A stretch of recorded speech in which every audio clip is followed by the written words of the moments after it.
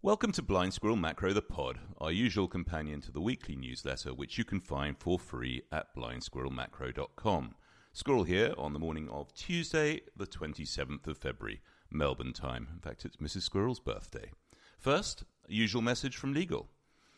Everything in this podcast is for educational and entertainment purposes only and is categorically not investment advice. Before making any investment decisions, for heaven's sakes, don't listen to a cartoon rodent. Talk to a financial advisor. Now, the title of this week's pod is a play on the original, probably Canadian, story that involves two men contemplating how they might escape from an angry bear. One man starts praying while the other prepares to run. The praying man correctly observes to his companion that it's absolutely impossible to outrun a bear. His friend's response, "Nah, mate, I just need to outrun you." I'm not sure why this Canadian had an Australian accent. Anyway, the cover art for my note went with two squirrels and a cheetah on the African savannah. This is, after all, a rodent-based newsletter. Now, trading asset bubbles, at least when you're doing it consciously, is a game of avoiding being the second fastest to the exit door, that is, when the inevitable pop happens. Even the most sophisticated participants in what I call greater fool theory markets fall into the trap of thinking that they will have the foresight to call time on the madness and sell before the correction, or should I say the popping. But leaving early is tough. It's a well-known fact that the greatest profits from bubble trading are attained during the final parabolic phase of the move. Your squirrel was feeling pretty clever back in January when I closed my long cocoa position, which I'd owned from Christmas 2022. I was nervous of repeating my mistake of holding on to a sugar position for far too long in late last year. Failing to get out at the first sign of stalling momentum proved very costly to that trade's P&L. Some end of year weakness saw me call time on cocoa, literally 72 hours before cocoa started adding another $2,000 a ton in less than 7 weeks. Am I cross about this? No, not really. Hats off to the hardcore trend-following CTAs whose machines, 1, saw no break in primary trend in early January, and 2, were not dealing with any psychological scar tissue from having recently given up some large gains in a different soft commodity. I can't believe that it was almost a year ago that Mrs. Squirrel's compliance restricted list preventing me from calling time on valuation lunacy at Nvidia. That was $400 a share ago. It's sometimes better to be lucky than good in this game. All that us mere mortals can rely on at the end of the day is risk management. These days, that involves managing both upside and downside tail risks. Regular listeners will know that the squirrel is a curmudgeonly value investor at heart. Who would have thought that owning some out-of-the-money technology stock call options over the past few weeks could have been a more effective sleeping aid than a handful of temazepam and a bottle of scotch?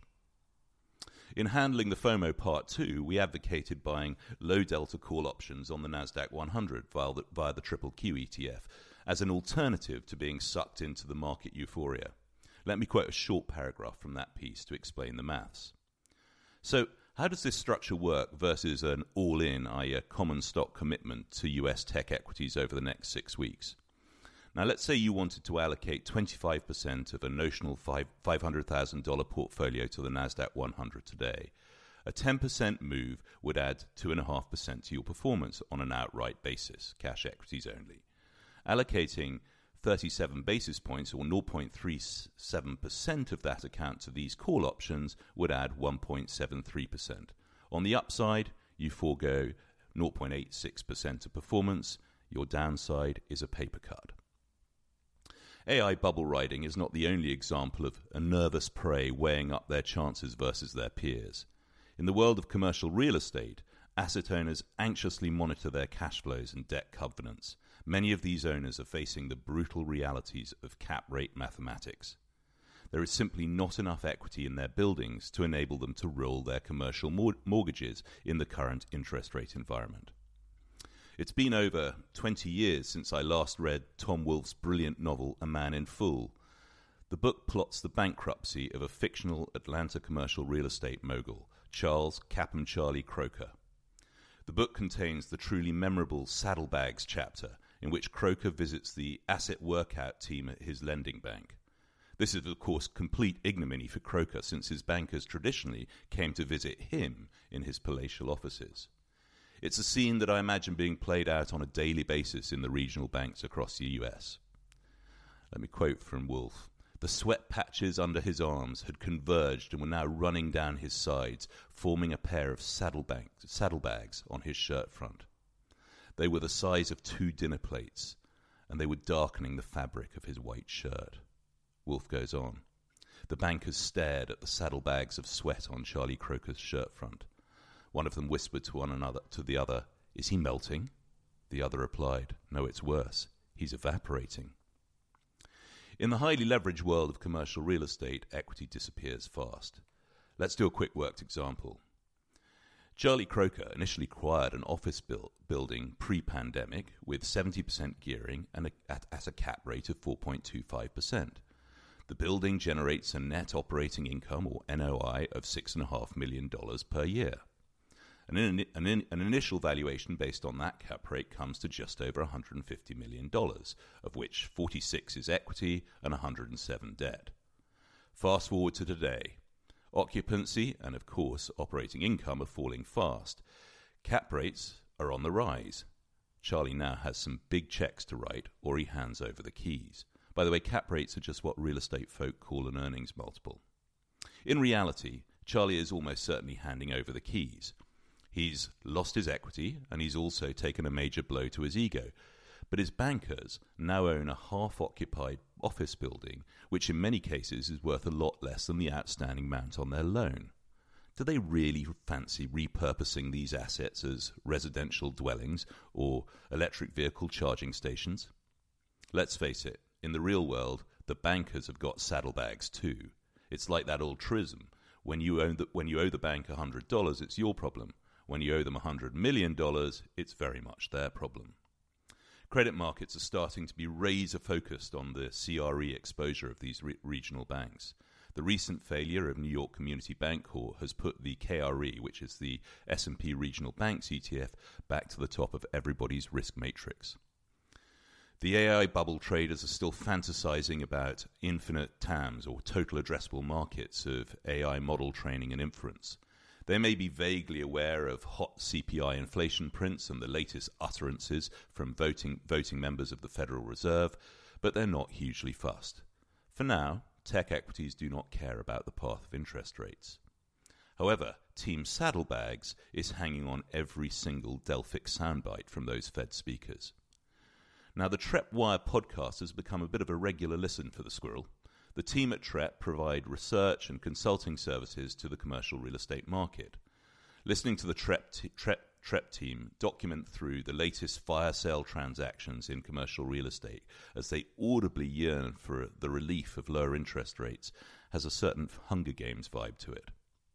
Unlike the bubble trader who is concerned about timing his exit, Team Saddlebags is eyeing up its peer group, hoping that the grim reaper of high interest rates comes for one of those guys first, and also makes a sufficient mess for the Fed to start urgent and aggressive cuts to interest rates. By the way, Team Saddlebags is now an official squirrel meme. It will cover all businesses that only exists, frankly, because of the last decades of low to zero interest rate policies. Blackstone Group is, of course, Chairman Emeritus of Team Saddlebags. The old mantra of extend and pretend now gets replaced with keep up the denial until there's enough carnage elsewhere that the central bank has no choice but to bail out those of us that are still left standing. Not quite as catchy, really, is it?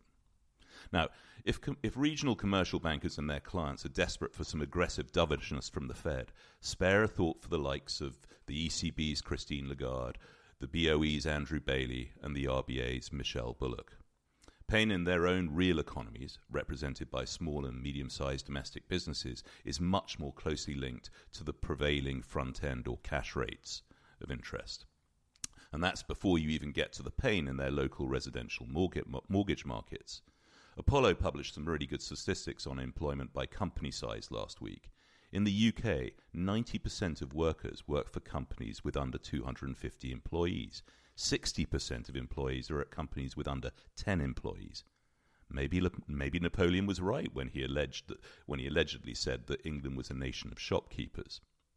By comparison, in the US, only 10% of people work for companies with under 10 employees, and over half the country works in firms with over 250 people.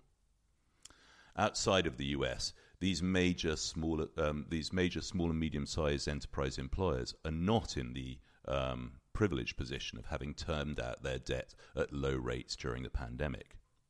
However, the foreign central bankers need to weigh up the risks to their own currencies and domestic inflation rates of crying uncle and moving to cut interest rates ahead of the US. Now, a controlled detonation of a handful of regional banks may indeed be preferable for Jerome Powell and his colleagues relative to the implications of starting an interest rate easing cycle that is deemed to be premature by a bond market that is spotting signs of re-emerging inflation. But Mr. Powell might not have a choice if there's an accident. Last week, we published an ultra-low-cost strategy to hedge against the risk of the Fed losing control over the long end of the Treasury curve, i.e. much higher yields. This is not a base case for the squirrel, but the various team saddlebags among the US regional banks and foreign central banks might well be secretly yearning for the emergency cuts that might risk triggering that eventuality. In section 2 of the written letter this week for paid subscribers, we have a look at adjustments that need to be made to our first FOMO trade in semiconductors and review some interesting developments for a number of other acorn positions. So that's all for this week on the pod. Please find out more about the squirrel at blindsquirrelmacro.com. You can also follow me on Twitter @squirrelmacro. Thanks for listening. Squirrel out.